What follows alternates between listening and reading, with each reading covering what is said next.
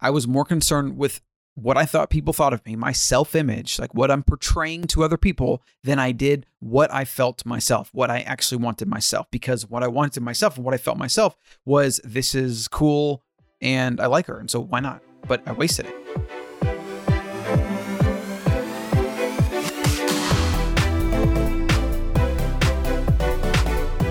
Hey, welcome back to another episode of the Shut Up, No One Cares, Get Back to Work podcast, a daily bite-sized show covering the first principles of evergreen ideas that are not going to change. I'm your host, Colin Stuckert, the Wild CEO, founder of Wild Foods and the Ancestral Mind. I'm obsessed with being the best version I can because I believe life is short and we're here to get things done. And so I want to share that with you and help you do the same. We're going to hop right into it, the first piece of content to talk about, and then we're going to round it out with the daily 5, or maybe it's going to be the daily 6. I keep wanting to add something to it each day, but I really like this format of having some short, actionable tips on various topics, whether that's health, whether that's cooking tips, book recommendations, quote for the day, etc. And that's the way it's going to be from here on out. So make sure you subscribe to get all the shows in the future. Self-image versus self. What are you focusing on? Are you building yourself or your self-image? The answer may surprise you. Let me read this quote for you. The impetus for this piece I wrote earlier today, and it's so important, so powerful, and it's from one of my childhood idols, Bruce Lee. He said, "Many people dedicate their lives to actualizing a concept of what they should be like, rather than actualizing themselves. This difference between self-actualizing and self-image actualizing is very important. Most people live only for their image." Wow. He probably said that in like the 60s or 70s. Imagine how applicable it is today and how prevalent. So what I want you to do is I want you to really think about that.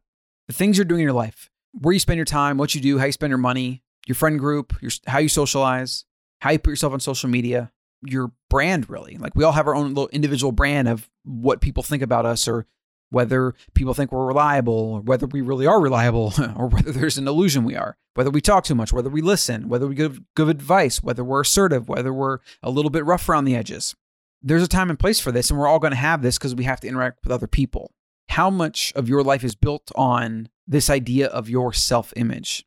And how disconnected is that from your actual image and what you actually want out of life and what actually matters to you? And I write about this a lot because I'm always trying to encourage people to live for themselves, to make their own decisions. You know, like a lot of kids grow up with parents that want them to do a certain thing or pretty much have their lives set for them. And I think that's a disaster. I think that's a waste. And so I want to help more people rise above that and build a life for themselves. That's what I want to do. So what I want you to do with this quote is maybe rewind, re-listen to it, think about it. And I think you're going to have one of two reactions. The one reaction is going to be, interesting, let me think about that. Like you're open to it, you're receptive.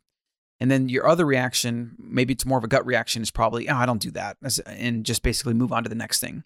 And what I would say is, if the latter response is your kind of default response, I would recommend that you take that as a sign that this is exactly what you need to work on. This is exactly what you need to think about. And you're probably investing a lot of time into your self-image. And maybe that comes at the expense of your actual inner image.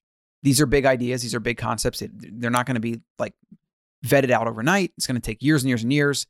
It could be a lot of self-work that's needed. Maybe you have to look into your childhood and trauma you had. There's so many variables here. And so I'm not going to pretend that this is a simple subject or an easy, read a quote and change your life type of thing.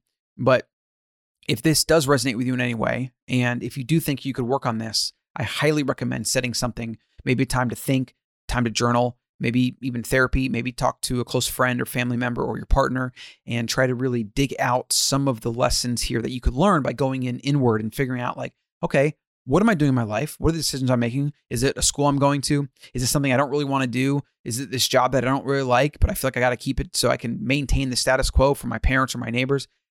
Every single thing in your life can be analyzed, and you can find out if you really are doing things for a self-image perspective or if you're doing things for an internal image perspective.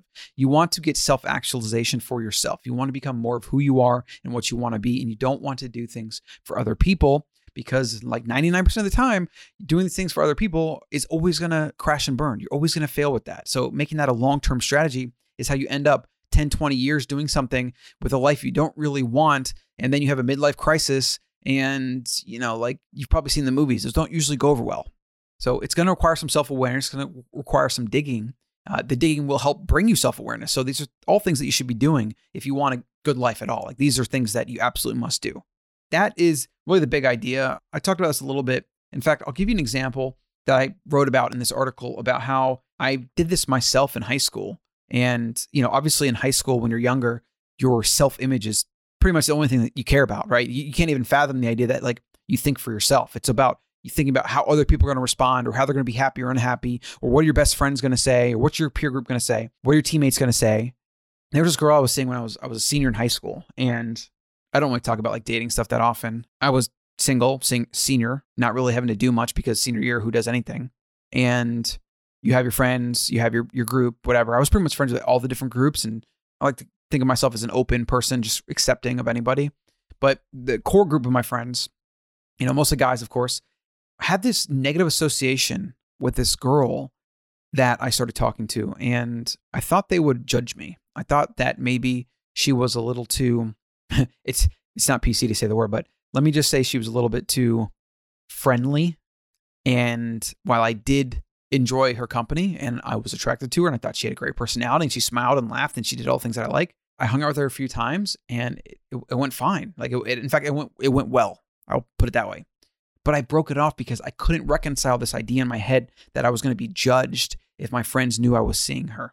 And maybe this is resonating with you. Maybe somebody has done this to you and you've been on the receiving end where, they try to keep it on the down low or whatever. And it is such a waste. It is such a waste. Like I wasted a good thing. At the very least, we could have been friends and talked more, whatever. And I wasted, I think, a good relationship that could have been because I was concerned about my self-image.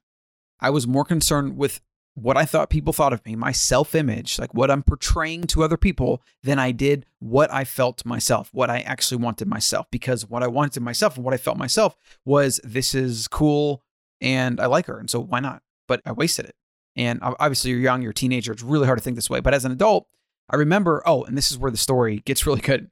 I get that life lesson that you could pretty much only write in a movie. But I was at the gym with some of these same group of friends a couple years after high school. We were working out a lot. We lived in the same city. So we all kind of got into fitness. And I remember that her name came up and I was like, yeah, man, we dated for a little bit. We were seeing each other and they're like, oh, what? Really? No way. She's like, and then they were like, she's so hot. She was so cool. And I was like, oh yeah, I know. Kind of nodding my head, but at the same time, like realizing, wow, the thing you thought they were going to say is the opposite of what they're actually saying and thinking. And so I just thought that was a very telling life lesson of irony and of this self-image versus image, where I didn't listen to myself. I didn't listen to something I wanted and that I felt. Instead, I did things that I thought mattered to other people. And the worst part is they weren't even thinking that. Like they were thinking the opposite. They were more thinking on my side, the way I was thinking, but I had these bad ideas about what they would have thought. And so I totally screwed it up, basically. So that was definitely a very telling lesson. I wrote about that in this piece. And, I think the call to action for something like this is obviously being aware of it, being cognizant, like asking yourself, okay, am I doing this thing? Am I posting this picture? Am I spending all this time on social media getting done up for 30 minutes so I can just take a selfie or whatever? Like, am I doing these things because they make me feel good, or because I think they're going to make somebody else feel good about me? And then that hopefully is going to connect to me feeling good about myself. Am I seeking external validation or internal validation? And if you look at long-term life and the reality that most people don't really care about you or what you're doing, they more care about themselves. And even if you have likes or comments, it's very fleeting, it's ephemeral, it's not very real. You'll find that if you live a life for external validation, you're going to be miserable.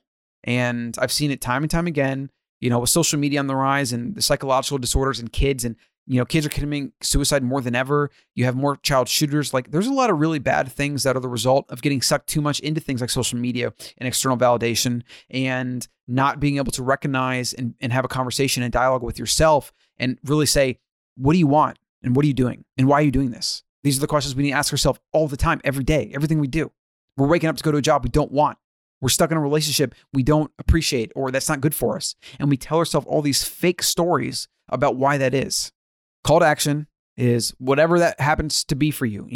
Make a list, schedule an appointment, set some time to journal, think, whatever, keep it top of mind, and find ways to live more for yourself and be less concerned with your self-image. I think this type of thing, if pursued for months on end, could change your life for the better. Really can. So now let's get to the daily 5 to end the show, and then I'm going to let you go. So the daily quote is also from my boy, Bruce Lee. A self-willed man has no other aim than his own growth. I love this so much because, especially on the topic of internal versus external validation, when you become truly connected to your self-actualization and what you want and being the best that you can be for yourself, rather than because you want fame or money or other people to tell you, oh, that's great, you're awesome. It's a completely different paradigm for living life. When you have the own motivation and internal will for your own life, you have confidence. You know what you're doing. You know why you're doing it. Nobody can shake you and nobody's going to get in your way. And even if they try to get on your way, you're going to swerve. You're going to go up, go down, left, right. You're going to go through whatever has to happen so that you can live the life that you know you're supposed to live. And it is one of these things that when you achieve it, it's really, really, really hard to empathize with people that haven't achieved it. I do spend a lot of time trying to convince people to achieve it, but I still don't really understand how much pain and suffering that people have from these type of things. Like where you're trying to please other people or you don't really know who you are. You don't spend time being self-aware. I try to empathize. I know how bad I've felt at times in my life where I've done that, even though they haven't been as many as I know some people deal with. And I'm so far removed from it where nobody sets expectations for me. I have expectations for my life and I'm self-willed and that goes beyond anything in my life or around me could ever have. And so most of the time it doesn't really matter. Nobody's setting expectations for me. I'm not necessarily saying that's good or bad. It's good to have people around you that need things of you, but nobody directs what I do or my life above what I want to do, if that makes sense. So this is one of those things. I just really want everyone to do this. I just think the world's a better place if we can all have some passions and interests and do things we want to do. And that's why I'm doing this daily podcast, even though a daily podcast is pretty much insane. And I'm also doing video, so I have to edit this and that. It's crazy. All right, so daily tip or recommendation. Have a morning routine, but actually stick to it. My writing routine, my coffee, my leaving the house, my goal setting. I have a whole checklist of everything I do, and I do it every single morning. I free write, I rewrite authors I admire, outline a piece of content, and then I edit a piece of content that I wrote before. Then I get into my email, sign on my inboxes, and then I usually come home. I do my first recording session, which is what I'm doing right now. And then I'm now focusing on trying to get that editing done right then and there. Then I'm free to break my fast, spend time with the family, whatever, get some exercise in. And then I have my second work session later in the day. And everything I'm doing right now is trying to hone in on that habit, that routine, that schedule, and keeping it as solid as possible because that's how I get more done and I have way more time. So a morning routine is the foundation for all this. The more often you can commit to a morning routine and keep it pretty much the same or as close as possible, the more likely you're able to stick to a work routine or the things you have to do routine or whatever that is for you. And so routines are just paramount. I mean, if you want to accomplish anything in life, it's all about consistency, right? Well, the only way to be consistent as a human is to have a routine. Daily book recommendation, Elon Musk by Ashley Vance. Excellent book. That's all I'm saying on that. I listened to it on Audible. Great book. Daily health tip, use a quality sea salt. Ditch that iodized crap like Morton's, refined, processed, acid bath washed, chlorine washed, usually salt junk. Get a quality handmade sea salt and a hand-mined rock salt. The two I use are wild pink salt from wildfoods.co. Use code WILDCEO for 12% off your entire order. And then wild kosher flake salt, which is what I do for most of my steak seasonings and as a finishing salt. You can get both those at wildfoods.co, and it's also how you can support the show. Using that and then using it liberally and not being afraid of salt intake, because if you're using real salt and you're cooking your own food, you pretty much never have to watch your salt intake. A lot of the research around salt connected to hypertension has been pretty much debunked at this point, and there's way more research coming out about actually the necessity of eating enough salt. So just don't eat processed food, and then you can pretty much use as much salt as you want. Okay, within reason. Don't go eat bucket loads of salt, please. You'll dehydrate yourself and kill yourself. Daily cooking tip, preheat your pan. This is a huge one. You see people put a pan on the stove, it's cold, and then they throw ingredients in there, and that's not how you do it.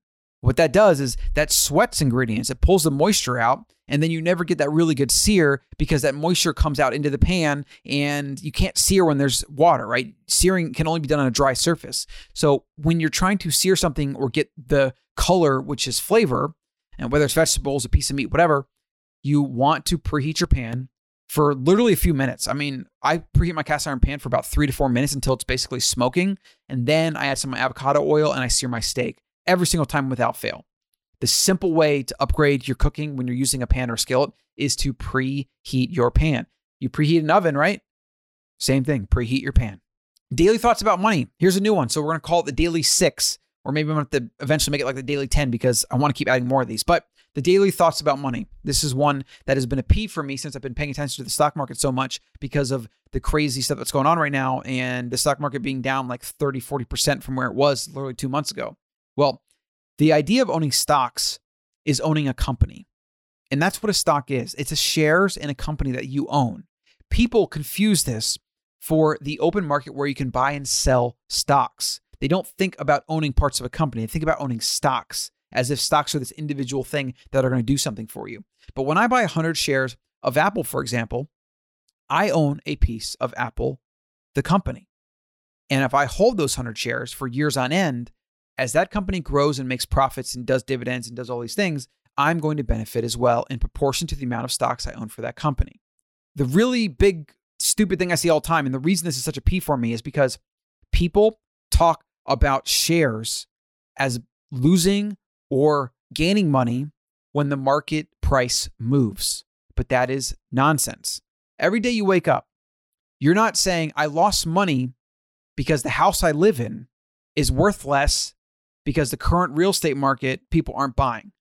You wouldn't even think that way. You're not waking up every day depressed. I lost $50,000 because I spent $200,000 on this house, yet it's only worth $150,000 now because the market's depressed and there's too much inventory and nobody's buying. Like that's just, it doesn't make any sense. The only time you lose or gain money, right? Same thing. If the market's up and your house is worth $300,000, you bought it too. Well, you haven't gained $100,000. You haven't, no matter what anybody tries to tell you.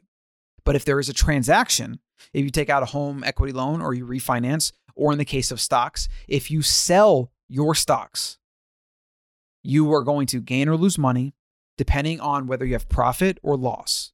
Let me say that again. When you own shares in a company, you don't gain or lose money. You didn't make 20,000 or lose 20,000 or 10% or whatever. But if you sell and it's above what you bought, you would have profit. And if it's below, you would have a loss. So what you see is people will actually lose money in the market because they get afraid and then they sell at the worst possible time. They sell when they shouldn't sell.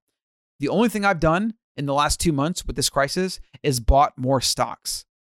My portfolio value has gone down, yes, but that doesn't really mean much because that's just what the market says they're willing to pay for something. If I'm not willing to sell my Apple shares at X dollars because the market is only paying that much right now, well, then guess what? It's the same thing with my house. If I buy my house and the market's low and I have no problem holding on to it for 5 or 10 years, which is what you do when you buy properties, right? Then it doesn't matter what the market price says.